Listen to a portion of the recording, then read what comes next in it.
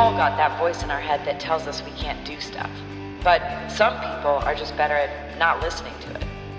And by sitting down with those people, asking them questions, and then recording it and blasting it out on the internet, perhaps, maybe, I can help other people like me get out of our own way.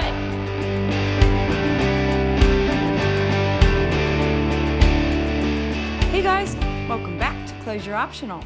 My guest this week is a repeat guest. He was the guest in episode 5 of this podcast at the very beginning of time, and now nearly an entire year later, I am interviewing, again, my trainer and one of my very good friends, Iggy McGowan. He is a mindset mentor and personal trainer, massage therapist, and general overall human mechanic, psyche mechanic. Iggy's job is to help you become a better version of yourself, to stop any kind of negative cyclic thinking, destructive patterns in your brain and mind and body, and get you back in balance so that you can be the best version of you possible. In essence, I suppose Iggy is kind of like the epitome of what I want to do with this podcast. He's the human incarnate version of that.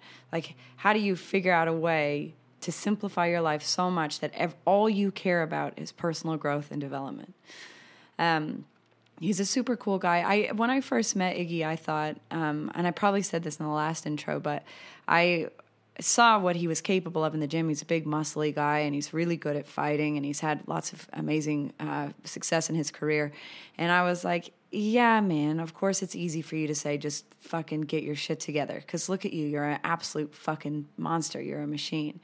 And then when we actually sat down and talked to each other, I realized that Iggy has a crazy life story of being very deep in the underworld, of doing bad shit for himself, for his body, for other people, not taking care of himself in the slightest bit, and on a very, very destructive path, to the point where he contemplated suicide even at a really young age where it wasn't appropriate. Then he had some pretty significant life events that completely turned his life around, and he talks about them a little bit in our first podcast. So if you wanted to hear Iggy talk first, it's in episode 5. But we cover some of the similar themes, and he also just kind of reiterates basically his stance on everything, which is keep it simple, stay focused on your target, and you'll get whatever you want. So, hope you enjoy the conversation. Quick little update on Manuary, if you care. This week was Bumble Week. I just checked my weekly stats to see how I was going on my phone. I love that my phone tells me how much time I've been spending in each app and how much time I spend on my phone. I spend very little time on my phone because I can't be fucked with it. But I have spent very little time on my social media. Like I set a limit so that I can only be on my social media for a half an hour a day. And that's total social media. So that's Facebook, Messenger, and Instagram. And I'm only allowed a half an hour a day. And usually I'm only on there to promote this silly podcast, but all the rest of it, yeah, I don't know. It's not my thing. But anyway, now that I've got these dating apps on my phone, I have this week doubled the amount of time that I use my telephone. And last week I spent 8 hours on Tinder total for the whole week, so averaging just over an hour a day. And this week I spent 11 hours on Bumble. Granted, I did talk to people. When I was messaging boys on Bumble, I was doing it in the app, not outside of the app. So I think that kind of, anyway, either way, I was talking to boys or looking at boys for 11 hours of my week last week, which is, in my opinion, when you look at it that way, that's fucking ridiculous. What a waste of my time. But it was nice. I've had lots of really fun conversations, and I have a date today, so that's my date for the week. Good job, me. Hope you guys have a wonderful week. I will talk to you again soon. Oh, we also have the live podcast is happening next weekend, the 20th of January. So if you want to get a ticket, please do get in touch with me ASAP. We've got, I think, about maybe 15 seats left. So please do get in touch with me as soon as you can, and make sure you get your spot for that. It's at the Yard Cafe in Nobby's Beach in the Gold Coast. All right, have a great week. Talk to you again soon.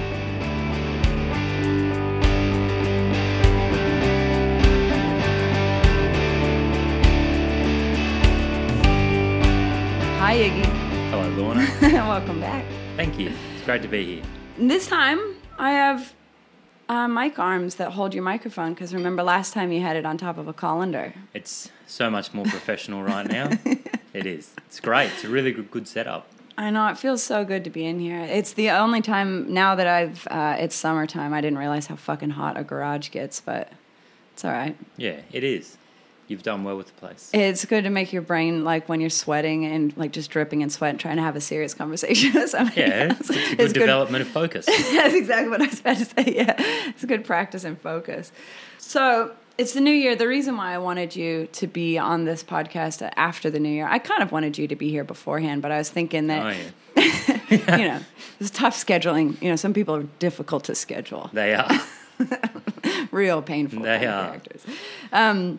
But like the reason why I wanted you in here after the new year was because your whole practice, your whole like task and mission in life is helping people be better versions of themselves, which is essentially what we're trying to do with this podcast. And the new year is always the time where people are trying to be better versions of themselves. Yeah. And I would like to know what it is that you think happens to people when they think, all right, no, fuck it, this time I'm definitely going to go exercise, or I'm definitely going to be a better version. And then what the fuck happens to them? It's habit. Yeah. So people are so caught up in what they're normally doing that they'll just revert back to that all the time. So there is always the whole new year, new me, that's it, this time it's different, this is it. And people have waited 12 months to make this choice again. But their choice lacks commitment. Mm-hmm. That's the big difference in someone actually making changes and being successful, or someone reverting back to the same habits, the same behaviour that they've always done. Is commitment. You know, and I've had this conversation with people, you know, over this last week or two. Yeah. Is that, and people saying, oh, I was half committed to it last year, but, you know, now I am. It's like, no, that's ridiculous. That's a lie. Because commitment is your whole being. It's making this solemn promise to yourself that is it. Without entertaining doubt or excuses, this is done. And following through. You know, then it's a matter of, you know, establishing habits and rituals that, you know, see that task through to completion. You know, but that's so really what is it that people lack, and why do they not follow through, is this lack of discipline. And what do you think, like, so what is it about someone that is lacking that commitment? Like, that is such a funny phrase to say. I was half committed. Half committed. It's because committed is 100. Commitment is 100%. You can't be half committed. You know what I mean? But the amount of people that say that, it's like, no. Think about the language. But this is one of the reasons why they don't follow through too, is because they use these words, but they're empty words. You know, they'll use this language like, oh, yeah, I'm disciplined. Oh, no, I mean it. Yeah, I will. But they won't. It's, you know what I mean? It's these empty words. What do you think's missing there? Like, why do you think, like, why would a person be half committed? What is it going on inside their brain that's going halfway there? It's this looking for the easy option. It's the lack of discipline. But the lack of discipline is a muscle that gets developed through repetition. It's like, how do you build a strong body? It's discipline and repetition. So you have to repeatedly, you know, lift the weight or repeatedly throw the strike. And in doing so, you create these pathways, and that is what builds it. And it has to be hit like boom, boom, boom, again and again. And people lack that because the only thing that they're consistent with is their excuses. And what's fucking weird about that is none of those feel good. Like, when you're making an excuse, it feels gross coming out of your mouth. Like, I don't like any of the way that they feel. It does feel so much better. I know that moment where I'm like, I can't be fucked today. Like, today I had that feeling. I was like, I can't be bothered going to the gym. I'm just going to walk there because I can't be fucked running, so I'm not going to run today. So I walked to the gym, and I was kind of like, I'll just hit the bag for a couple rounds. But then as soon as I started hitting the bag, and I just felt what it felt like to move my body, I got more and more into it. The hardest part was walking into the gym door. Once I was in there, I was like, why the fuck did I make this so hard for myself? Exactly. So to get to that point where you were feeling alive and feeling energized and feeling focused and feeling this sense of accomplishment, you went through that process, but you pushed through that little bit of momentary discomfort because you knew that, okay, this has to be done. Yeah. So that in itself is discipline. It's silencing that voice of weakness and pushing through that momentary discomfort rather than giving in, to accomplish the result. And in doing so, you feel energized, you feel alive. And when you do that repeatedly, see, you know this as a fighter and with your training, that it's more than once a week that little voice starts up and goes, oh, but I'm tired today. Oh, but I'm sore. Oh, but... And you've got to correct that voice. You go, no, I'm doing it. I'm doing it. And the more that you do that, the more that you strengthen your mind and, of course, strengthen your body through your training, and that muscle of discipline grows. Yeah. And it's okay to start with fucking simple things, I imagine, huh? The simpler, the better. This is most people that I work with, if they're people that haven't really had a martial arts background, or, they have gone from not doing any training, their life's unbalanced, their health is poor, their mind is weak, so people have to start somewhere. And the thing is, you only have to start small, and the simpler the better. So I'll get people doing things as simple as 9 push-ups a day. Just 9 push-ups. That's it to start with. Or some people 3. Anything. But the whole point is building a habit. See, really successful people, anyone that's successful in any area, is their life is built upon powerful habits. Okay? And these habits of strength, which over time cultivate this great power and energy that is, put toward a particular intent. And in following through on that and being repetitious and disciplined, they accomplish things, again and again. So it builds up that momentum. So in order to have the motivation to start these habits, like even just to start talking to you, to be like, all right, I need to do 3 push-ups a day because I've never done anything. Yeah. Obviously, there has to be some kind of value or goal, I guess, that they're looking to. Like, what is it in me that makes me go, fuck, I need to go see a PT, or I need to learn how to write? Yep. And exactly what you've just said. People have to see the value in it.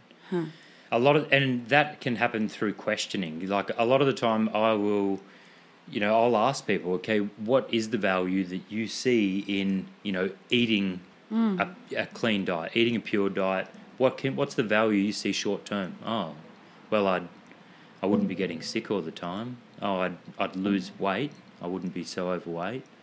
My mind would become clearer. Right. All of a sudden, when you start seeing the value in something, only then are you going to be inclined to do it. And it can be powerful. Does that make sense? Yeah. Oh, fuck yeah. Yeah, it's because something with money, it comes and it goes. Something with status, it comes and it goes. With even your body image, like, oh, I want to lose 50 kilos or whatever. I want to get slim. Like all of that shit are these, in psychology, they call them extrinsic and intrinsic values. So the extrinsic value is this like kind of material result of whatever the activity was that happened. You get money for digging a hole, or you get fitter because you train more. And people want to get fit. Like that's usually when people come to the gym, they're like, oh, I just want to get fit. But really the real answer is something much deeper than that. Yeah. It's like, my wife left me. I feel like a piece of shit. I'm getting old and I don't know how to use my body as well as I want to. I can't play with my kids the way I want to. But the easy answer is, oh, I want to get fit because that's normal and socially acceptable, whatever. Yeah. And so sure, I can get you fit. Then you get fit. But does that change any of that other shit that you... or really at the core? And I think that's where self-sabotage comes from, is because we think we're doing something for a reason. Like, I need to get money because I want to go back to university. So I go to the mines, I work my ass off as much as I can, and then while I'm there, it feels good to have money. I can do whatever I want. I can buy the clothes I want. I can travel when I want to. And then I'm like, maybe next year I'll go to university. Maybe next year. So the thing wasn't... Because the short-term needs are met. Yes. So then people lose focus. This is back to... at the beginning, how saying, why do people, why will they have New Year, New Me, do something for 2 weeks and then stop? Because they lose sight of why it is that they're doing it. Because their short-term needs get met. This is why people are constantly giving in to their weaknesses, is because there's that, whether it's drinking, doing drugs, eating toxic food, it's that momentary, immediate gratification that people want. So once it's immediately made me feel okay, then I feel terrible. Then I feel miserable and that, but then they repeat the same process again of looking for a quick fix through things. This is people not wanting to go through that momentary bit of discomfort, short-term sacrifice and hard work to get the greater result. So does that make sense? Yeah, like how for sure. That's done with money as well. Why are we so easily adverse to discomfort like that? Do you think? Well, it's the easy option. It's the easier option is that, not dealing with, it's just wanting pleasure immediately rather than, even though when you keep yourself aligned to the greater vision and you follow through and you're disciplined, then you can feel joyous and wonderful all the time. And this great sense of accomplishment because you didn't give in. You haven't been weak. Yeah, isn't that fucking funny? Because, like, the actual, for me at least, the actual, like, joy that and if I could say joy, which I can't describe fighting as joy necessarily to me, but, like, I think it is.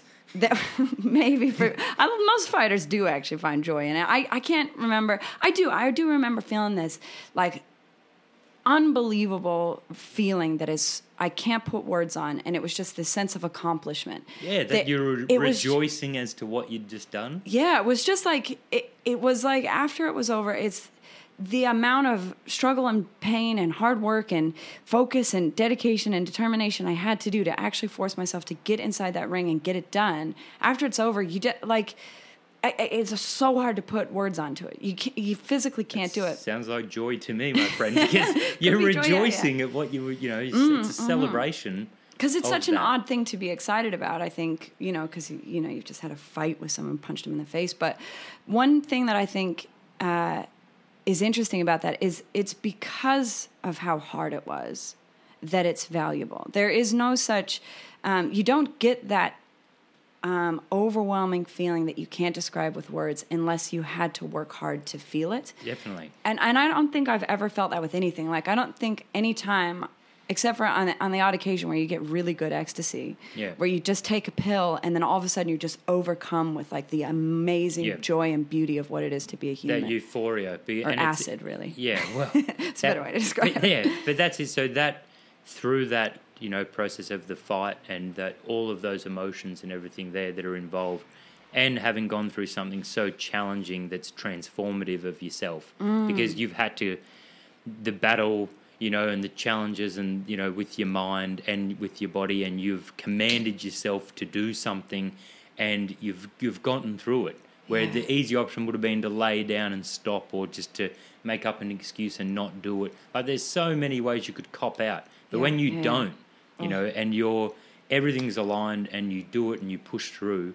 that's that great, it's the transformation through the process of that is exhilarating. But we are so short-sighted, though, because it's really hard in that immediate moment of resistance where you want to give up. It is so fucking hard, unless you have that really strong goal on the other side, to not give up right then.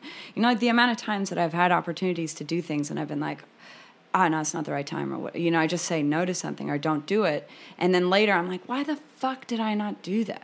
Like, I just should have done it. And I, like, those, if there's any regret I've ever had in my life, it's always like, I'll do it next time. Oh, yeah, that'll happen soon. I'll do that later. And then I don't do it, and it never comes around. And then I go, why the fuck did I do that? And people miss so many opportunities because of that.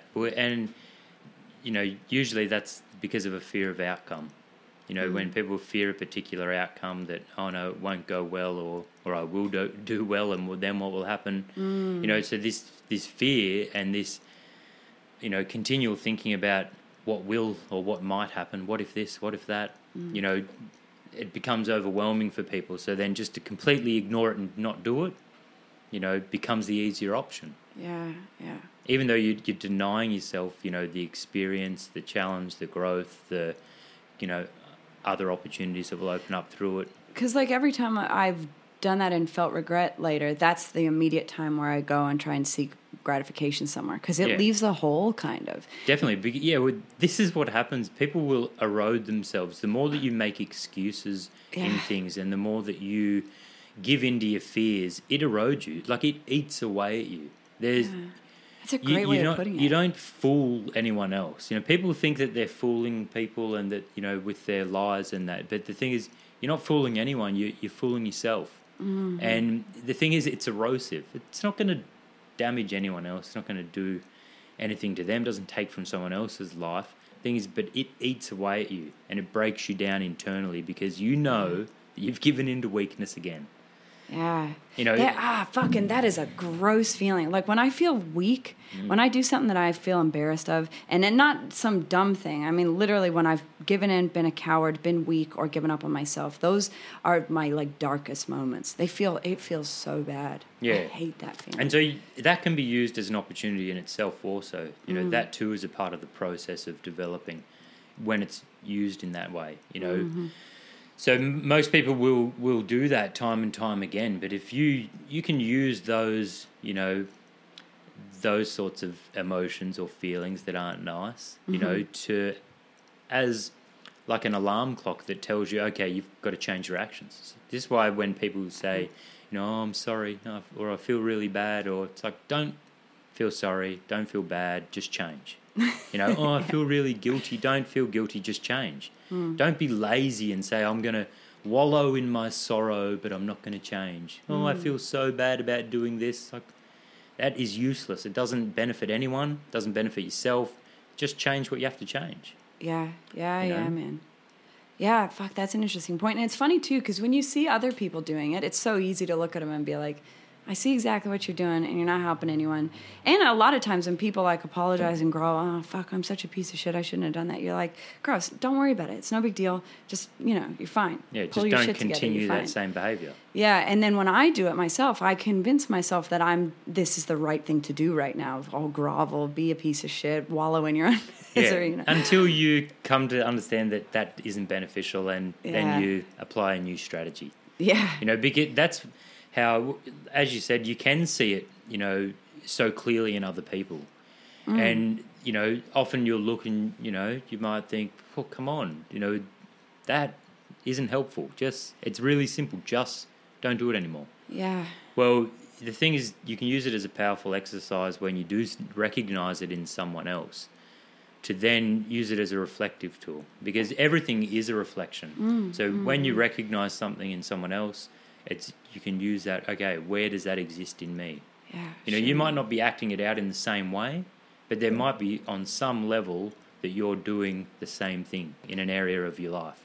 And so you can use it as this way of, right, thanks for the reminder. Yeah, You know, yeah. and then you make the correction in yourself around that. Yeah, fuck. I know. I literally, on last week's podcast, I was just talking about that. I just only recently had an experience with this where someone had mentioned something about my personality. Like 6 or 8 months ago, I was hanging out with a group of people, and my friend goes, Lorna just laughs at anything when she's uncomfortable. And at the time, I was authentically laughing because I was, you know, I was being cordial. I was hanging out with a group of new friends, and I was trying to be friendly and funny and silly. And then only just recently, I was hanging out with a totally different group of people, and there was a person there that was really awkward, and she was just laughing all the time for no reason. And I looked at her, and I just felt like this unbelievable, like, hot shame in my belly. Yeah.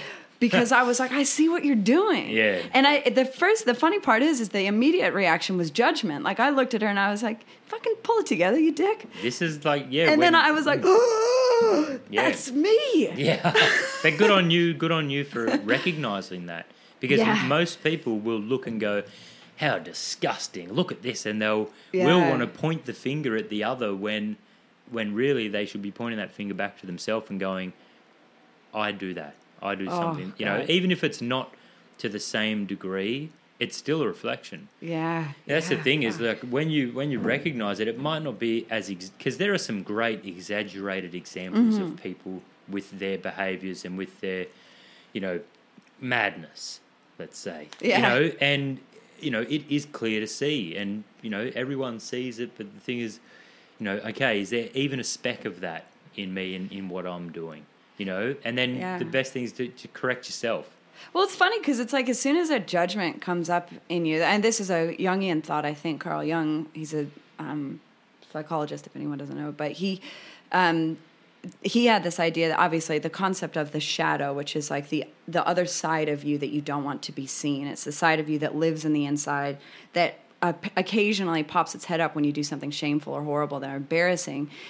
because you have this conception of yourself that needs to be good all the time and perfect all the time and smart all the time, funny all the time, whatever. And so then when this element of you pokes its head out and is the thing that you've been trying to hide all the time, it makes you feel shame. So when you look at somebody else and you see that thing and you feel shame or you feel judgment or embarrassment or contempt towards them, 100% of the time you can almost guarantee that that's something in you that is unresolved. Yeah. That's just laying dormant inside there that you don't want to deal with. You don't want to address the fact that you're kind of awkward or you're kind of a bitch sometimes or you're kind of rude to people. Yeah. You know? Yep. You wouldn't recognize it, and it wouldn't stand out to you if it didn't exist in you. Right. Yeah. Or if you hadn't been that at some point in your life also. Yeah, and that's kind of a nice thing. Like, they're little signposts to change. Do you know what I mean? Like, if people are kind of wondering, like, I want to be better, I want to be happier, but I don't know how. Like, a great way to figure that out is to look at people around you and see qualities that you admire, which Definitely. are qualities inside you that you haven't quite cultivated yet, or qualities that you hate in other people, which are things that you haven't resolved in yourself yet. That's it. You know, the most powerful way to do anything is in that way, is to use the world as a mirror and to be able to perfect yourself, you know, in the mirror. So, you know, but like you said, also seeing like the beauty and the strength and the power in other people, you know, and in life. Yeah. And, you know, where your focus goes, energy flows. So whatever you're putting your attention to constantly, you're feeding with your energy. And, you know, in doing so, that is going to call that from within you. Yeah. So when you're constantly putting your eye to people's strengths and to beauty and power, you're going to awaken that and develop that more in yourself. Whereas if you're constantly looking, blaming, you know, looking at weakness, focusing on that, that's what you're going to develop more of. Yeah, and there's this kind of neurotic tendency to be like, oh, I do that. Oh, I do that. You know, and it's a difference between like, oh, I do that, I should fix it. Yeah, in a technical way, that's it. Exactly. Because I tend to...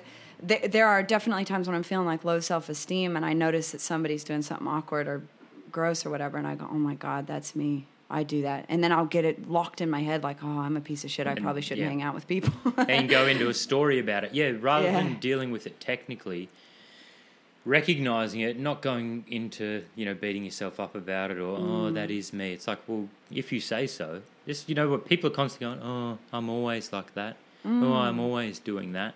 But this is the thing. Anything you say after I am helps to form your personality, form your identity. Yeah. If you're constantly saying, oh, I'm weak, I'm always like that, it's like, you sure are. You're creating it. Yeah. So at any time, you can choose to change that.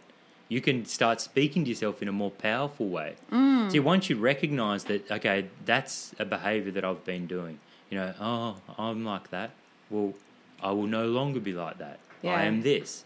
And change, you know, that focus and change the language that you're using. And then obviously change your behavior also. Align yourself to that. You know, say, you know, I'm strong, I'm powerful, I'm courageous, you know, I'm relaxed. And then anywhere where you're not being that, correct it. Align yourself to that and be that. You know, it's not about positive thinking or saying, you know, I'm victorious or I'm strong and then acting like a weak person. Okay? You were going to say cunt then.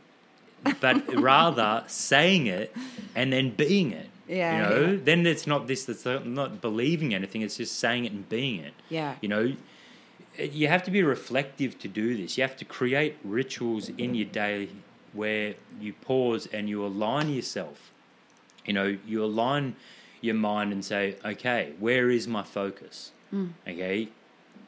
When you do this and you become the watcher of your mind, you'll notice that, okay, for the last, you know, 4 hours, I've been focusing about this one little thing that someone said to me, and I've been in this story in my head repeatedly, again and again, saying, oh, I'm a piece of shit, oh, I'm no good, oh, I'm not good enough, oh, I'll never get that.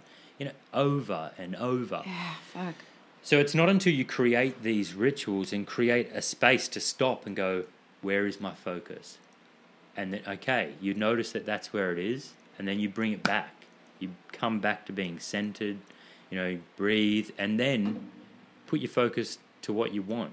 rather than what you fear. And how do people go about defining what they want? You know, we've been talking a lot about the vision. The vision is so important for keeping these goals in line and keeping yourself on track. And so, like, if you do find yourself caught up in a negative feedback loop, how are you cultivating this vision? So I'm into keep it really simple. So rather than saying I'm weak, I'm not good enough, I'm afraid, I'm anxious, I'm nervous, I'm depressed, blah, blah, blah. All those things that get people into this really disempowered state. You shift that and, okay, well, is that what I want? No. Obviously, no one wants to be that. So I'm strong. I'm calm. I'm certain. For argument's sake, let's just go.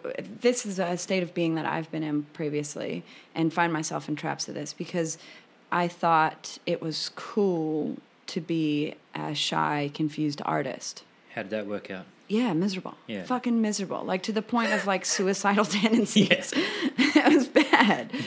So because my value at the time was I need to be interesting, intellectual, artistic, and deep. Yeah. You know, so like I'm thinking of people that have killed themselves when they were 27. I'm thinking of people that died of drug overdoses that were like creative masterminds, but they were fucking nuts and miserable. Yeah. And so I was tuning my life to that. Yep. Because you thought you had to be that in order to be successful, be a great artist like they were. Yeah. Well, this the thing is, why could you not still be that creative, amazing artist, but master your mind? Because these people, they didn't master their mind. Their mind got the better of them. They gave in to weakness. And you know what? They were ruled by their mind. That's not to take anything from what they did, which was incredible and amazing. Of course, they had their wonderful strengths. Otherwise, they wouldn't have produced, such incredible creative work. But they also had a great weakness, obviously, which wasn't developed. And so you can keep all of the strengths and keep all the great qualities, but also develop, the ability to discipline your mind. Yeah, you do find it a lot in creative people also. I know that we've spoken about this before. A lot of creative people that I've spoken with, they think that being disciplined or having discipline is going to take from their creativity. Yeah. Whereas that's not the case at all. It is discipline enhances creativity. Discipline gives you that structure and that ability to, create chosen limitation to be able to pour your creativity through. So it's developing, again, discipline, to raise the weakness, and develop it so that it is a strength, aligned and matching of your creative strength. Yeah, wow. Do you know, when you're speaking like that, it just reminded me that most of the artwork that I find kind of most impressive in music is the same, is when it is so thorough, like an idea is so thoroughly thought through that it's really singular. It's just this one specific idea. This is the whole concept in poetry, is that you're meant to get this concept across with the bare minimum of words. Yep. No, trim all the fat. How powerful no is it when it is reduced? Fuck. When it's reduced and potent like that? It is incredible, man. Yeah.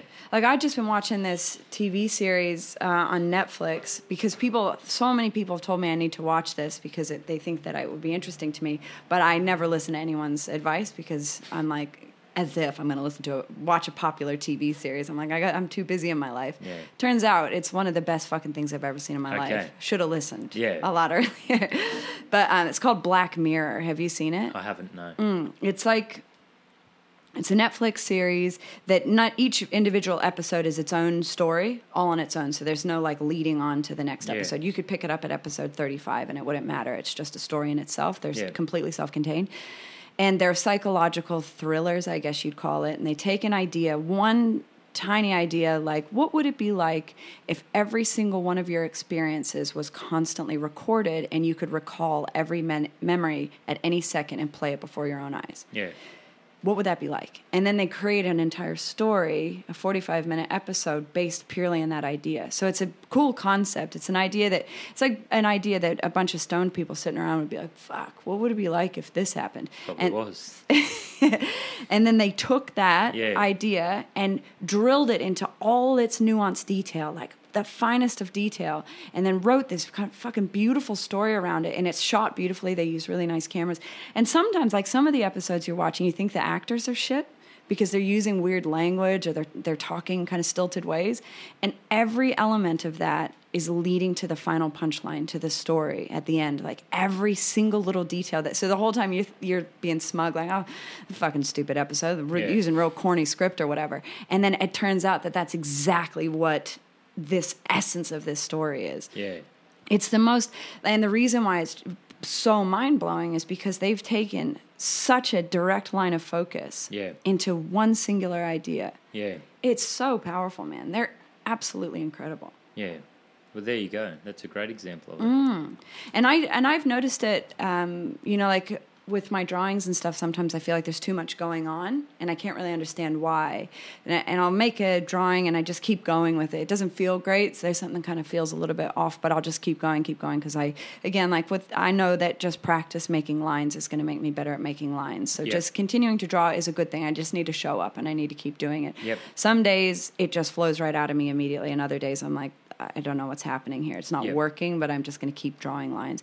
And then I look down and I notice it's really congested. It doesn't feel like anything. It doesn't mean anything. It doesn't have any direction or purpose. Yep. And the conversations are the same. Yep. You know, like if you can take this one singular idea, like what we're talking about, this element, this idea of what it takes for a person to be better as a human and all of the shit that goes wrong with it. I mean, we've been talking for 34 minutes now about one idea about why people don't follow through on their New Year's resolutions. Yeah. And how many ways we've looked at that. Yeah. Like there is a fucking, the human brain, that it can sabotage itself. Like that we think we're doing something for a reason. And then really the underlying reason behind all of what we're actually doing is a totally different thing. Yeah. And so that ability to remain focused on that, that chosen intent, that initial intent, right, this is what I'm going to do. When people set out at the beginning, this is what I'm going to do.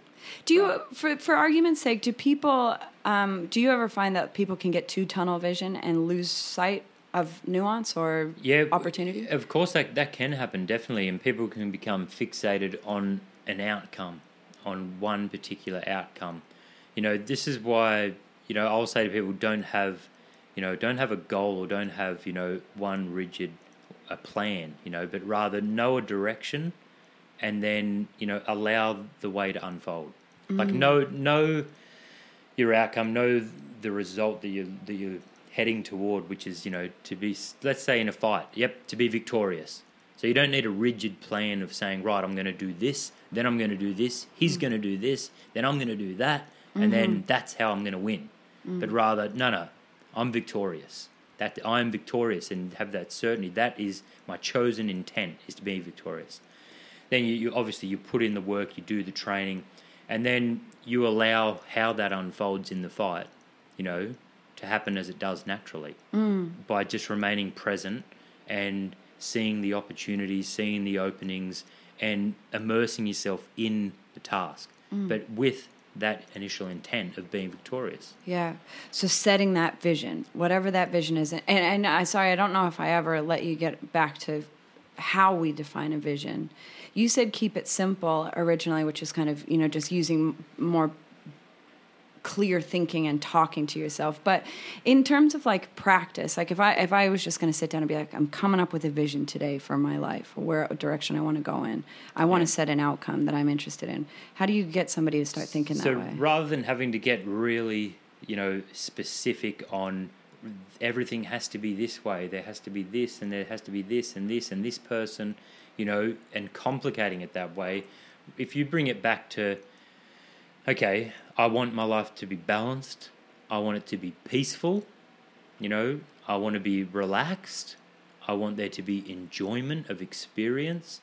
I want to, if you keep it simple that way, I want to feel strong and healthy and well, and enjoy good experience. That, rather than getting into the tiny little details. Yeah, I see. And then, okay, so if I want these things to be balanced and harmonious, okay, what do I need to do right now to accomplish that? Okay, well, I need to balance my body first. I need to remove the things that are unbalancing me. I need to remove the toxic food. I need to remove the the chemicals that I'm ingesting every weekend and sometimes into the week to keep me going through, or, the alcohol. Okay, so if I can remove these things that are disrupting and taking from my balance, so then my body will come back into balance. At the same time, my mind will start to become clearer. So then I can actually focus. Right. In this simple way, if you go through, right, what do I need to do now? Yeah. Okay. But once you've then established balance, then you'll have this ability to focus better. Okay, so now I can put my focus to the next step, and go through it in that simple process. Yeah, it's fucking interesting because when you're feeling bad, it's really hard to imagine yourself being any better. I find if you get kind of stuck in that thing, like, I know I need to be better, but I just don't believe that I can. Yeah. I think there's so much doubt when you're feeling bad I almost feel like it's a survival mechanism for your doubt. In a way, like if it was a little character that lived in my head, like this little green goblin that lived inside there, it's like that. You know what I mean? It's like a thing that lives in there, and its full self-protection mechanism is like, if you don't doubt anymore, I'm going to disappear. So I'm going to constantly be feeding you reasons why. That's the ego, and that's this story. Well, this is the little child in you. If I use you as an example, just for the sake of this conversation, but if you were to say, okay, well, that little green thing, let's say that's little Lorna, that's the girl, the conditioned way of thinking that, okay, everything is out to get me, the world's an unsafe place, I'm a piece of shit, I'm not good enough. That's like this voice of the child that if I throw a tantrum, if I get upset, that'll get me what I want. This is how most people as kids grow up, thinking, okay, if I throw a tantrum, you see it a lot with people, like there's males that I deal with that'll, if I get angry and if I, become really vocal and lose my temper, that'll get me what I want. But really, it's this the child in people that this voice of the child continues in their mind, throughout their day. So really, they grow into adult bodies, but they're still operating as this conditioned child, the voice of the child, which thinks that by it's conditioning. They haven't learned any better. They haven't been disciplined, so they haven't learned discipline through an external source, whether it's a parent or through a martial art or some sort of, or art or some sort of practice. They haven't developed discipline. They haven't learned that. So normally when that's, learned through an external source, if you go to a teacher of some sort that, you're there, I don't want to do that. Do it. Get down now. All of a sudden, it silences the voice. The weak voice gets silenced by the corrective voice of the teacher. Now, this. Stop it. This. Over time, what happens is through that engagement, the person develops their own corrective voice, their own voice of strength. So then you've got these two voices in the mind. One is the voice of the child, one is the parent voice. Yeah. Okay? And the more that you correct that voice of the fearful child again and again, and it requires this repetition, discipline, and just being onto it. Not allowing this voice to continually go into these stories that get you into the disempowered state. Most people don't ever develop that voice of their, stronger self, of their adult self, of the parent, if you will. They don't develop that. Yeah, and I wonder, it's probably because it's kind of easier to use something else as your parent voice. Say that teacher is telling you to do something. You just go, okay, I can only do it if the teacher tells me to. Rather than like taking that teacher's learnings and then putting them inside your head as that teacher's voice and taking it away with you. Instead, they go, I can't train unless I have a PT telling me, or I can't learn unless I have a teacher showing me. And that's a part of the process too. And it has to also be explained that I had this conversation with a client of mine this morning, around this correction, and that the whole point is to develop self-correction. To then, none of us need anyone or anything outside of ourselves. We don't need anyone, but there is this very powerful tool of having a teacher to develop it. It speeds up the process, fuck helps you to develop it. And this client and many of my clients will say that they often hear my voice when they go to do something or when they start thinking something and they go to react and keep the same story going. Then they hear my voice, say, no, cut it out. It's this, And, over time, that voice becomes their voice. Yeah. You know what I mean? It's awake. Sure. I'm being the voice of reason. I'm being that disciplinarian until they cultivate their own internal voice of reason and discipline. Then they have the ability to be able to, correct their mind, instantaneously in the moment, rather than react and keep the same thing going. Yeah. Does that make sense? Yeah, for sure. That makes perfect sense. Well, yeah, because people generally tend to, in the same way, even if it's just not a teacher like that, they'll defer responsibility to the government or defer responsibility to their boss or whatever, in the same way, because they haven't learned that voice. But one thing that's interesting about that, too, is that you can also, I guess, by experiencing a teacher, somebody who tells you to shut the fuck up and do it, you can also start to differentiate between people that have got bad intentions and good intentions. Yeah. Because there's also that where it's like you don't want to be the person that's like, oh, okay. Like someone tells you to do something, you go, No, And that's it. But you wouldn't know which one's which unless you do it and start developing that in your own self, I imagine. Well, you're informed by the result. Nothing speaks better than result. So if you apply what someone is teaching you and your life is turning around, all of a sudden your things are becoming harmonious and, everything's improving, then that's a pretty good indicator that, okay, there's something in this. Yeah.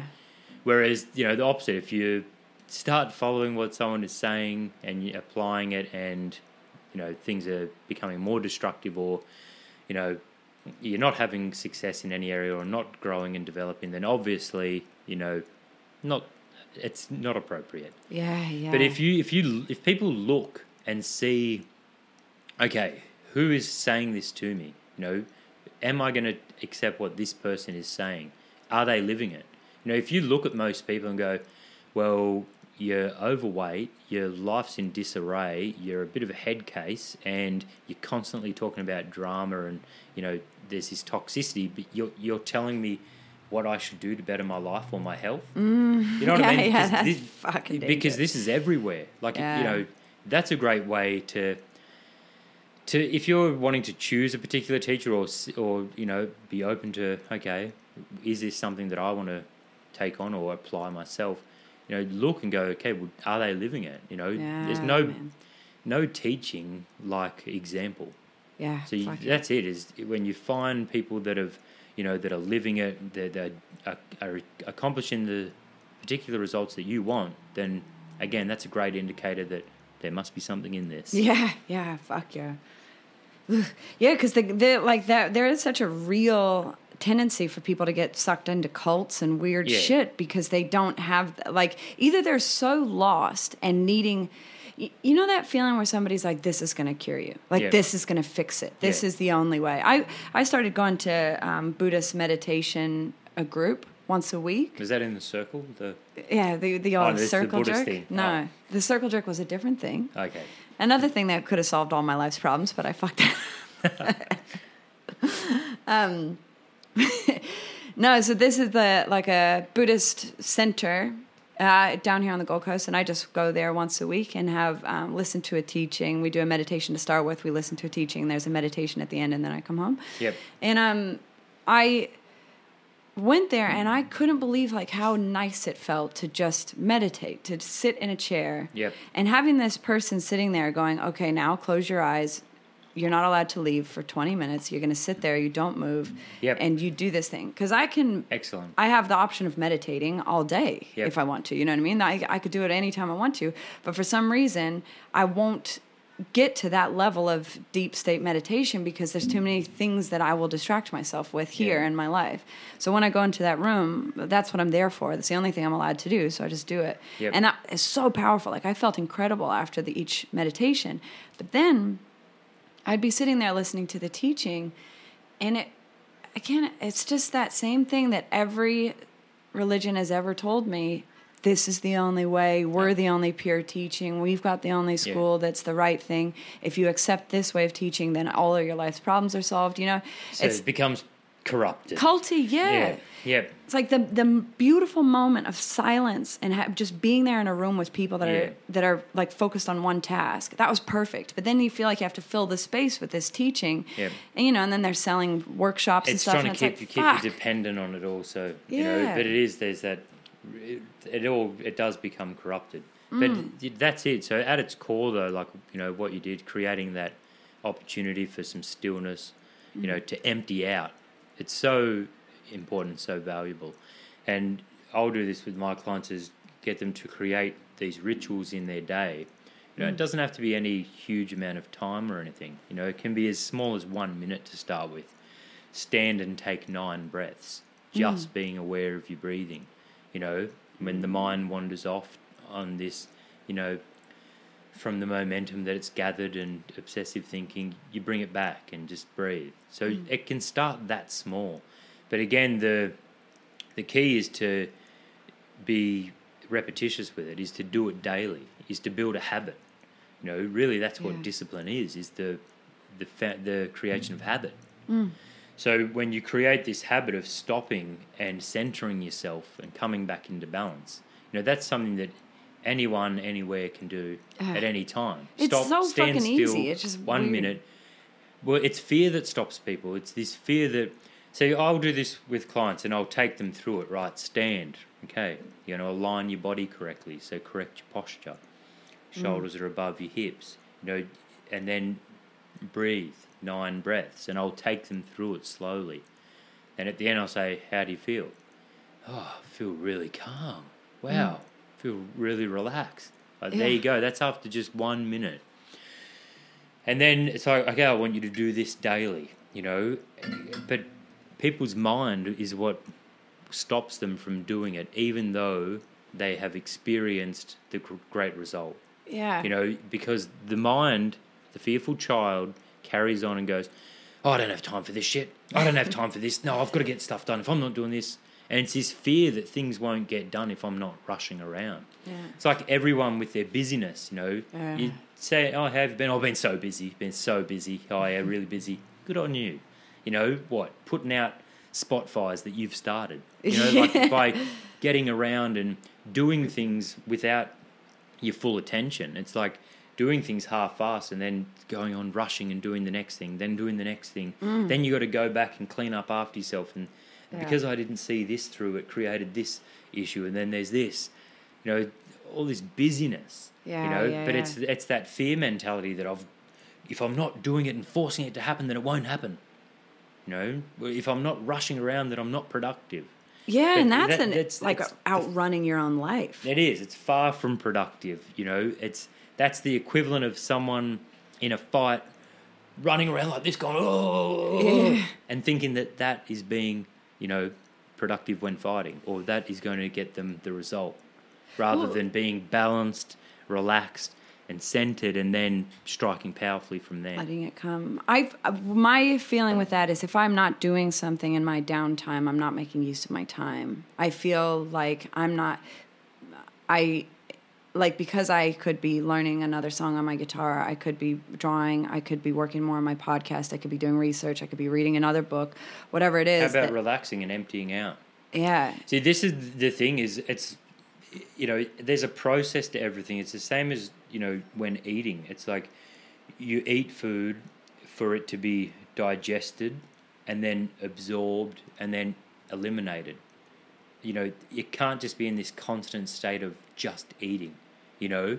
Otherwise, you disrupt that process and then there won't be any absorption because the digestion's been disrupted. And then, you know, elimination, like it interferes with that process. You know, each part of the process is imperative to the whole ecosystem. Yeah, and for things to work and for you to have great metabolism and great utilization and, you know, generation of energy, each part of that process is so important. You know, if you don't eliminate for a couple of days, your body becomes very toxic. Yeah, you know, and then so does your mind. So each part is so important. So people in their days, people fear stopping, because they think if they're not forcing it to happen, that it won't happen. Whereas it's relaxation that enables you to conserve energy to then, when the timing is right, to be able to act in a powerful way. Yeah. And do things. Does that make sense? Fuck yeah. So if you look at things as if it was a training session, if you look at your day as if it was a training session, and with a training session, two things that people will very often overlook is warming up and cooling down, and stretching at the end. People, they get there to the gym and they'll do some quick half-assed warm-up. It's not even a warm-up, and then they just want to get straight into the training. They just want to get in and do, And then they do that, and then they finish, I've got to go. And then they'll go. So there isn't this process because they don't see the value in it. They overlook warming up, which is a preparation. When you warm up, you are bringing your mind into your body. You're getting that connection with your breathing. You are loosening and freeing up your muscles. You're opening up these pathways in the body. You're preparing yourself to then be able to develop technique, develop strength, whatever it is, but do so in the most effective way. So that's the training component then, is in the middle. That's the active part that people do, and the only part they want to do. Then after that, the other bit that is overlooked is the cooling down and stretching down, which is really a way of eliminating the chance of injury or coming back into your body. It's a reflective thing, if anything, as to what you've just done. You're calming your mind and body after everything being so intense. You're stretching, which is opening up these pathways, increasing your flexibility, which frees up your mind also. But people overlook that. No, that's not going to do it. And so you see, if you look at your day in that same way, people will wake up in the morning, and so this is what I will do. The most powerful way is, okay, when I wake in the morning, that's my warm-up. When I wake up, I'm going to align my body. I'm going to create posture in my body, which is my stance. So I'll align my body in posture, and then I'll also create a posture of mind by, aligning myself to, okay, today I move through the day in grace. Everything moves to perfection through creation and destruction. That's me aligning myself to the nature of all things, that everything's always working harmoniously. There's nothing to be fearful of things going wrong because everything always works out. So I create this stance in both my body and my mind, and then I enter the day. So in that I also connect with my breathing, which helps to create this calm and relaxed and powerful state, ready to be able to think, focus, and in the active part of the day. So then there's the middle of the day where you do what you have to do, and then so that's like the warm up, of the day. That preparing for a successful day. Yeah. You go through the day, then at the end of the day, there's the ritual of the cooling down and the stretching. So I will actually stretch. I'll stretch, but I'll also, again, with posture and breathing, to calm my mind and to bring myself back to, okay, where is my focus? But this, end part, the cooling down and, stretching down, is also a part of elimination.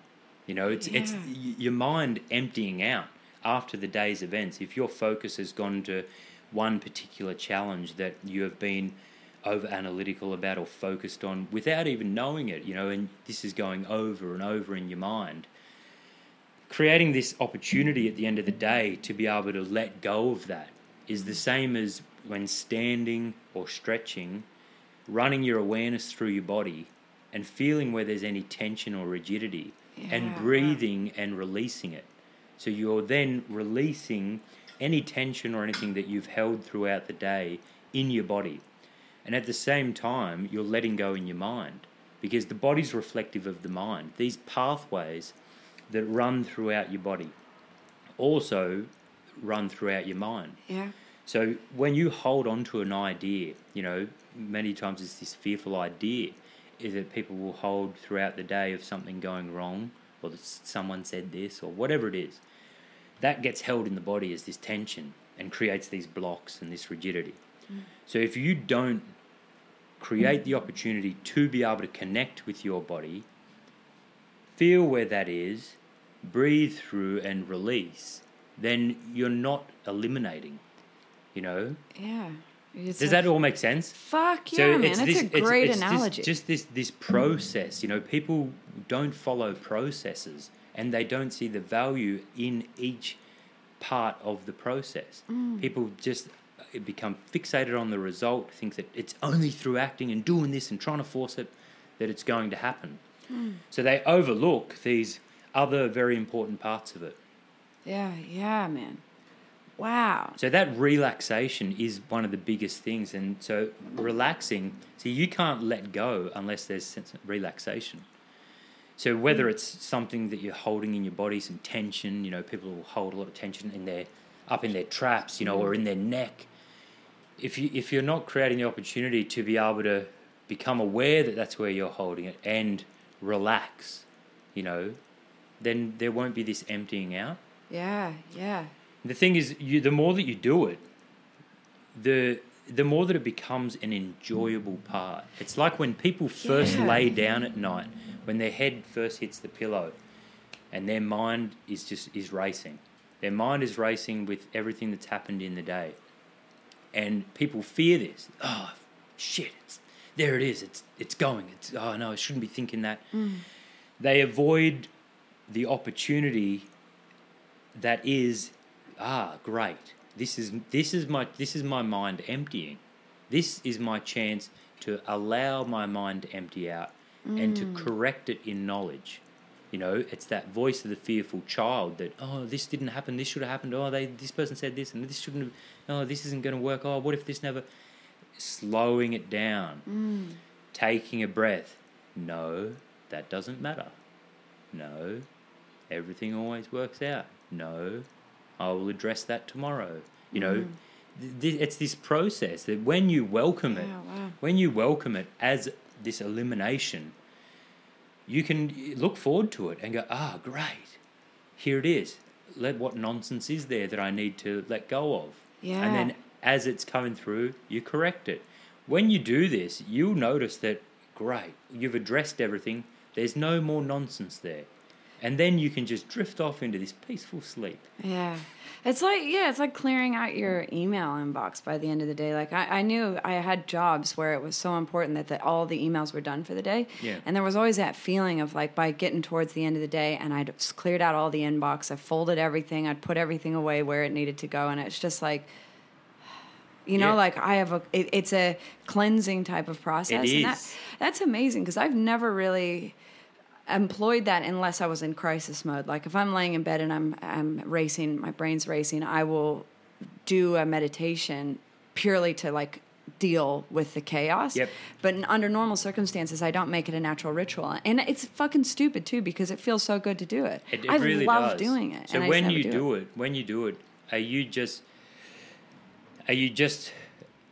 letting the thoughts go, or are you correcting it? Because this is what a lot of people will go, you just let it go. You just ignore it, don't judge it, let it go. But the thing is, if it will come back, if it's this fear underlying and it's this, thought that's there and you don't address it in knowledge, then it will come back again, So the process can be done in, allow the thoughts to come out, but then it's back to this correcting the voice of the child. No, it's this. Like if a child is carrying on and throwing a tantrum, no, but I want to burn the house down. No, but why can't I? I want to. No, now stop it. You can't. The house we need to live in the house. You can't. Yep, sounds like fun, but no. Oh, but I want, and they'll want to argue it. And then again, you just calmly, with certainty, correct it. And then all of a sudden, it stops. Yeah, there's two elements to that, I suppose. I mean, only obviously speaking from my own personal experience, but like when I have those thoughts, there's an element of indulgence in me that enjoys the flutter that it gives me. Yeah, people get addicted to their feelings. So, really. There's like that little thing, and then I can feel myself like like running with a fantasy because I'm curious about like, ooh, how would that play out? What's that going to be like? And then I'll find myself kind of lost in a daydream that I've invented. And then I have to remember, oh yeah, no, come back. You're okay. That's not real. Like, and one of the main things I always just say is like, is that real? Is that true? Yeah.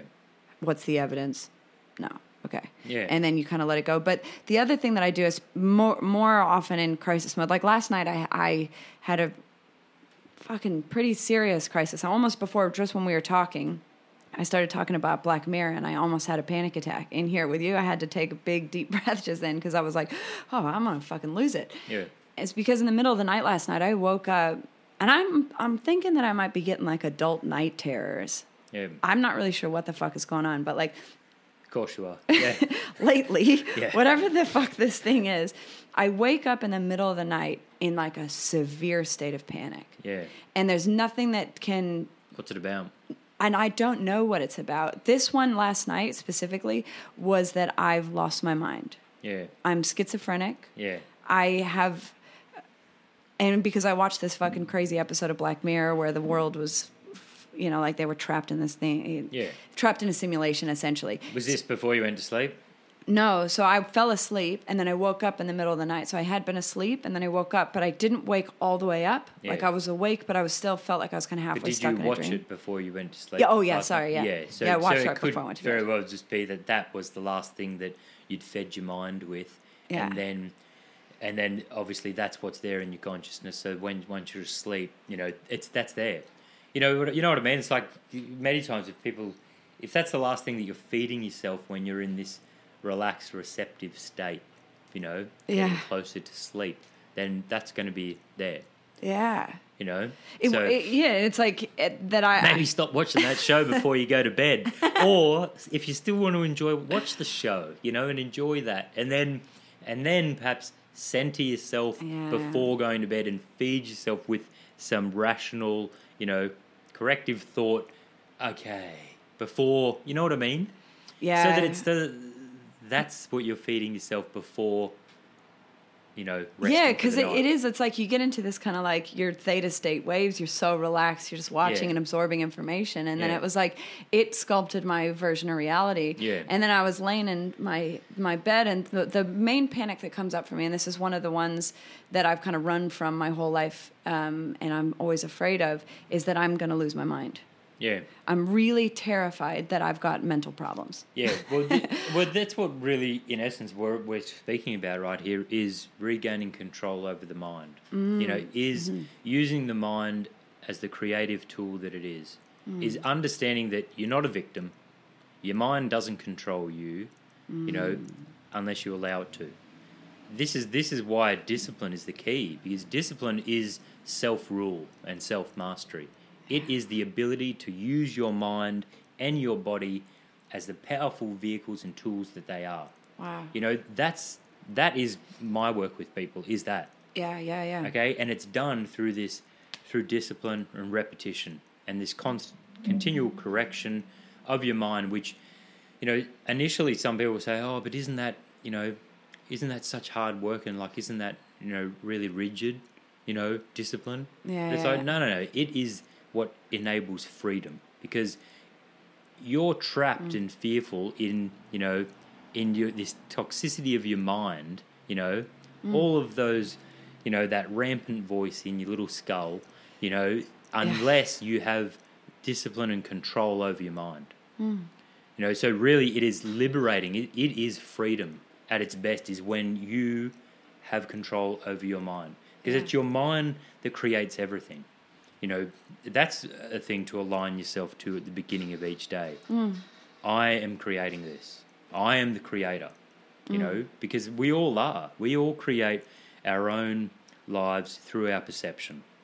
And so it's only when you regain control over that voice in your head and you develop this voice, you grow the voice, so that it's not just the conditioned voice that you developed, as a kid, and continue your whole life with that voice. Many people do. Yeah. And many of those people experience life as a victim.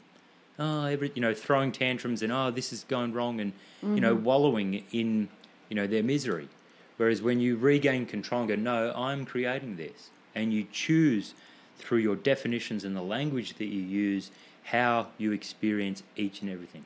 Yeah, man. Yeah, and it clears out a lot of the clutter. It clears out a lot of the bullshit, because I guess without any of that fear and stories and nonsense and chaos, you can just look at what's exactly happening right now and deal with it as it's required. Exactly, because as long as that voice is running rampant and you're stuck in your head, you're not even seeing what is. You're seeing everything through this filter of the past. You know, you're stuck in this story and it changes everything. So you're not even living, really. You're not even experiencing things as they are. It's only when you can silence that voice, you know, and correct that voice and reduce it back to its purity, that you are then able to have this awareness and this focus on what is. And, you know, then you're enjoying life and you can work with life. That's when you'll see these opportunities. It's not running you. Yeah, exactly. You'll see these opportunities and, you know, you'll be able to deal with challenge in a joyous way, you know, because that's all a part of it. When you were talking before, you were saying you need to control your mind. Yeah. And my whole last podcast was about the concept of the self. Yeah. Like, what the fuck is the self? What is this thing that we define as us? What makes you, you? Yeah. So we create, there's who and there's what. So there's who you are, you know, who you are is the person. So who you are is how you present, is the person that you create. What you are is this essence behind that, is your awareness. You know, that is consciousness, that life, you know, that is that eternal spirit that is behind, you know, the watcher. So you create who you are from what you are. So you're this eternal spirit, you know, this limitless potential, and then you create, you know, your form. So, you know, through how you see yourself, you know, your thoughts, your actions, your behavior, all of that. You know, so, okay, who am I? I'm strong. I'm confident. I am, you know, I'm a warrior. I'm a healer. I am whatever it is. That is how you create yourself. You know, and then you do that daily through your thoughts, your actions. Yeah, so you're not, I mean, obviously, you're saying that you're definitely not defined by your actions, but that's how you manifest yourself kind of in this world. Definitely, yeah. If, as a thought experiment, like what does it feel like to be you in particular? Like, if you were to say... Me? Yeah, you personally. Fantastic. Like, what is it that makes you... You're saying that you need to be the observer to be immediately engaged. What does that observer feel like? What is that observer? With that awareness itself, do you mean? Yeah. So, well, when there is no thought and you reduce yourself back to that essence, and it's like if you ask, how can I be aware that I'm aware? You know, and you get yourself back to removing any thought or any language, you know, because you can only have thought where there's language. Right. So if you take that away and you've just got this presence behind it, just this focus, just this awareness there. And I think it tends to make people feel a bit anxious thinking about that, because their self is defined by this being. Yeah. And when you kind of get rid of all that and everything that defines who you are and who you think you are, and, you know, like your Tinder bio, you know what I mean? Yeah. It's like, how do I... I don't have one, mind you, if that... Yeah, not your Tinder Lorna didn't mean me. But, I mean, that's where this whole thought came from recently, is because obviously we're doing this silly challenge for Manuary, and we have to go and sell ourselves on the internet to people. And it's such a funny concept, because I am acutely aware that my stuff that I say about me isn't me. It's got nothing to do with me, the self that I am. You know what I mean? It's such an odd thing. So, like, in order to not play the game, then I'll just write something stupid and silly. But what I'm doing there, again, is playing that character of the silly person. You know, like, it's so hard to escape yourself, because yourself is this, like, ritualized habits. Yeah, this is the thing. That's like when you say that people have this anxiety and, you know, unease about, you know, disappearing. Well, I find it incredibly enjoyable, and I think that it's a really I embrace it. It's a great thing, because once you come back to that understanding and you, through experience, realize this doesn't even matter. I'm not just this. I am this. I'm eternal. This is, you know what I mean? Then but it's that fear of death that makes people not want to let go of that. But it can be so peaceful and so enjoyable to relax into that. Yeah, man. There's a great philosopher called Camus, Camus. He wrote a little essay called "The Myth of Sisyphus," and this whole essay is about suicide and why. What is the nature of suicide, and should people kill themselves or not? And it really, he said, the only thing that matters in the entire human condition is whether suicide is important or not. And because it really gets to the core of that exact thing right there. Is like, what is it to be a being, and what's the value of being a being as opposed to not being a being? I think it's like one of the core central thoughts. I think it's a great thing for people to die. Like, you know, death is a great thing that, you know, but die in your mind, like, you know, to die before you die, like to it's a great meditation to see yourself die, and then what is left. It's not, there is no thought. Once the mind, the body dissolve, what's left? What's under that? It's your essence. It's the energy that is left. But you know, when you can go through that process and do like that meditation of seeing yourself die, it can be so peaceful. It can be so lovely. It really can. And because then you're not, people's big fear is like of dying, and they, you know, and loss, you know, losing their life, loss of finances, loss of relationship, loss of health, whatever it is. All fear comes from a fear of loss. So when you transmute that fear with understanding, you know, with knowledge, all of a sudden, there's peace. Yeah, and I guess, and fear of loss only comes from that there are things to be had. Yeah, or things to hold on to, including, you know, who you are. So, you know, there can be this great process of, you know, letting go of that. You know, I've died. People, you know, who I used to be, I killed him. Yeah. He's gone.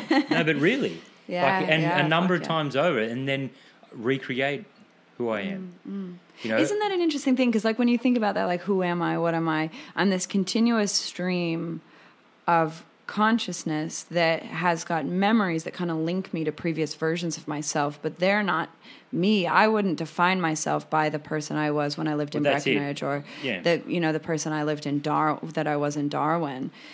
You know, like, and you have these weird tethers because you're still inside the skin, even though the skin's totally different 7 years later or whatever. But I have this like continuous stream of me-ness that still isn't me then. Yeah, but that's it. It's like the only thing that would keep you being that person is if you continued the same, you know, same behaviors, same habits, same thoughts, and were doing the same thing. You know what I mean? Like, would you say that you're the same person you were 5 years ago? Oh, fuck. Would you say that you were even the same person you were a year ago?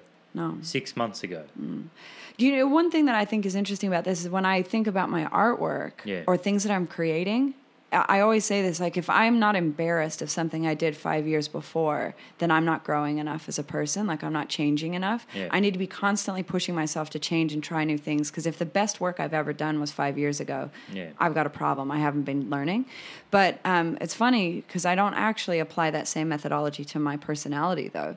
You know what I mean? And I think those are more subtle changes that we don't really notice in ourselves. Like, I started this podcast less than a year ago, and it's become like everything global. It's taken over the world, but it's become like one of the main defining features of what gives my life purpose right now, because I feel so authentically connected to whatever the fucking thing is I'm trying to do. And what's so funny is less than 1 year ago I didn't even have this as a concept.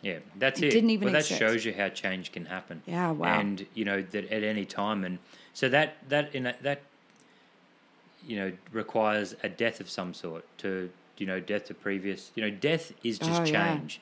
You know, people that fear death, if you just supplement the word death with change, All of a sudden, that in itself, I guess that's not so bad. Well, All people are fucking terrified of change too, though, aren't they? People are constantly terrified of change. Definitely, yeah. But it softens it a little. That's the thing, is when you understand that, no, everything is always changing, and I can either change willingly or I can resist it and go through it in a miserable and suffering, way. Wow. That's it, because everything always is changed. Life has changed. It's this constant cycle of death and rebirth, destruction, creation. So it's a matter of just, getting in sync with that, aligning yourself with that, and moving harmoniously with it. Yeah, man. That changes everything. But it is, especially when wanting to change yourself. It's right. It's back to that language. Oh, I always do that. Oh, I'm that. That is what continues that personality. You can change it at any time by no longer recognizing that you no longer want to repeat that, and changing it. Okay, I'm this. And then through habit, your mind is going to want to revert back when you're tired or when things are challenging, back to the old way of doing it.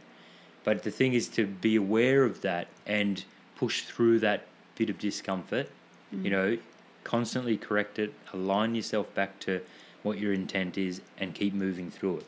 And in that process, you will die to that old way of being and be reborn in this new way. And some of the challenges, I suppose, in dying to that old way is that the people around you are going to suffer a loss of the person they expect you to be, or, your own expectations of yourself, and you have to accept this kind of new version. Yeah, that can happen a lot. You see when people are making changes, even for the better, or especially when people are making changes for the better, people around them become fearful.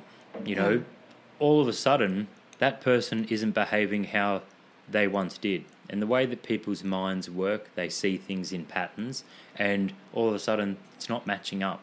They're not responding to me the same way that they always have. You see this with people pleasers that make the choice to change, and they want to change, and they start saying no to people. All of a sudden, the people around them, even their loved ones, don't like it. Yeah. Because I can't take advantage of this person, and I can't get this person to do everything that I want them to do anymore. Yeah. They're saying, no, how dare they? And they become really fearful. And it's because this fear of loss of, the person that once was that. Yeah. So it doesn't have to be experienced that way. If people aren't appreciative and supportive and understand that this person changing takes nothing from me. Right. There is no loss, then it's not seen as a threat, and you can actually be supportive and encouraging of that person changing. Yeah. I see this a lot, and it can be with people that are closest to the person that is making change. It can be a partner, it can be a parent, those loved ones, a best friend. All of a sudden they get very threatened. Oh no, what is this? Why are you changing? It's that fear of loss. And how do people deal with that? Well, often the thing is for the person that is changing to just they've made a conscious choice. They have recognized that what I was doing wasn't serving me and I want to change. And they've made this, this choice from a clarity. Right, this is what I'm going to do to better myself. The thing is to then just have absolute confidence and certainty in your own choice. Allowing others, if they choose to be unbalanced by it, if they choose to see it as a threat, that's their business. The more that you can remain certain in your own choice, the others that are fearful will pick up on that unconsciously, and most of the time will relax more because they sense your certainty, and then they're like, oh, okay, things aren't going wrong. Hold on, it's okay. Yeah. It's just change. Yeah. But the thing is to not be moved by the people seeing it as a threat and other people's opinions, but rather stand by your choice, relax into it and just keep doing it. All of a sudden, not everyone gets threatened by it and that. There's many people that will also, great, be supportive, good on you, you're doing that. And these people, they're not seeing it through a fearful perspective. And they'll be supportive of it. And the other ones, they'll soon learn that, oh, okay, everything didn't fall apart. Getting fearful, being worried and, seeing it as going wrong didn't help, But it won't. That doesn't even matter because the change has happened. And yeah. The main thing is just being certain in your own choice. Yeah. Wow. Because I think, I feel like it also speaks a lot to the people that, in the same way we were talking about at the very start, when there's a mirror, if you notice that somebody else is making positive changes in their life, it kind of accentuates your own negative aspects of your own life. Yep. And then you start taking it out on them because you're like, well, how dare you make changes because I need to change, but I'm not willing to, or whatever, or I'm scared to, or whatever. And you start cutting them down. That's it. So the tall poppy thing. Australians definitely. typically always talk about this. Yeah. It's like a culturally Australian thing for some reason. Just bag them out, But that's the thing it's a conditioning thing. So the thing is to, once you recognise that, to no longer operate that way. But it is. So there's two ways people can go. They'll either see it as a threat because the strength highlights their weakness, and you can go, oh, well, okay, they're actually setting a great example. I could, it's possible. I can do that. Yeah. And then make the changes in yourself, and you can join them in strength. Or you can go the other way, be a victim and go, oh, yeah, and, want to try and tear them down because your own weaknesses have been highlighted. Yeah. It happens all the time. You'll see that when someone is strong and when someone is doing something, constructive and powerful, it will highlight, those weaknesses and reveal things, that are erosive in other people. But so they're the two options people have. Okay, am I going to view this as a victim? Yeah. Or am I going to view it as a powerful way and make the appropriate corrections in myself? Yeah, rad, man. Fuck, we've been talking for an hour and a half. Okay. I think that's enough. It's never enough. I mean, I could talk to you for fucking hours about this. It's so interesting. Yeah. And the whole, because the conception of the way that the human mind, we think we have to be a thing and that thing that does the stuff and the people and I need, all of that stuff is just fucking static. It's just noise, it feels like, on top of this weird sort of empty nothingness. Yeah. And being able to just kind of talk it through.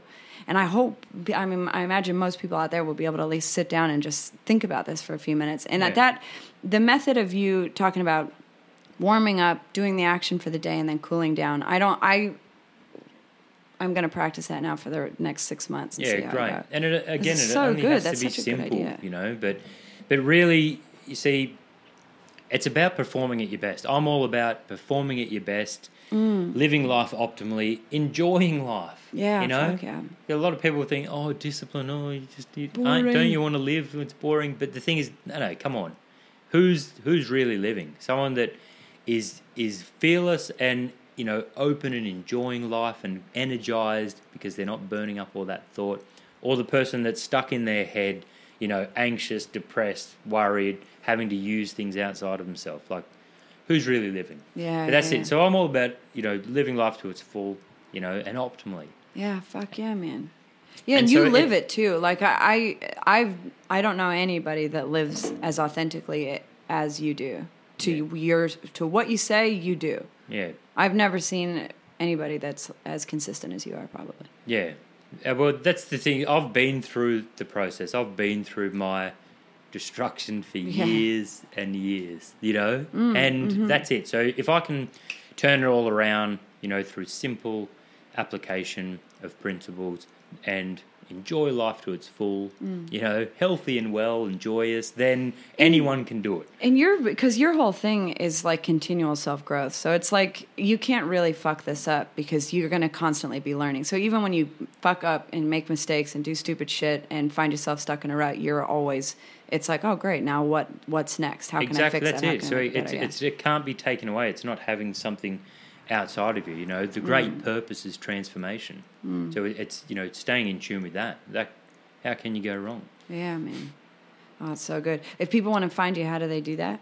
So people can find me at Urban Fight Gym or on my webpage iggymcgowan.com or on Instagram, Facebook, same thing, Iggy McGowan.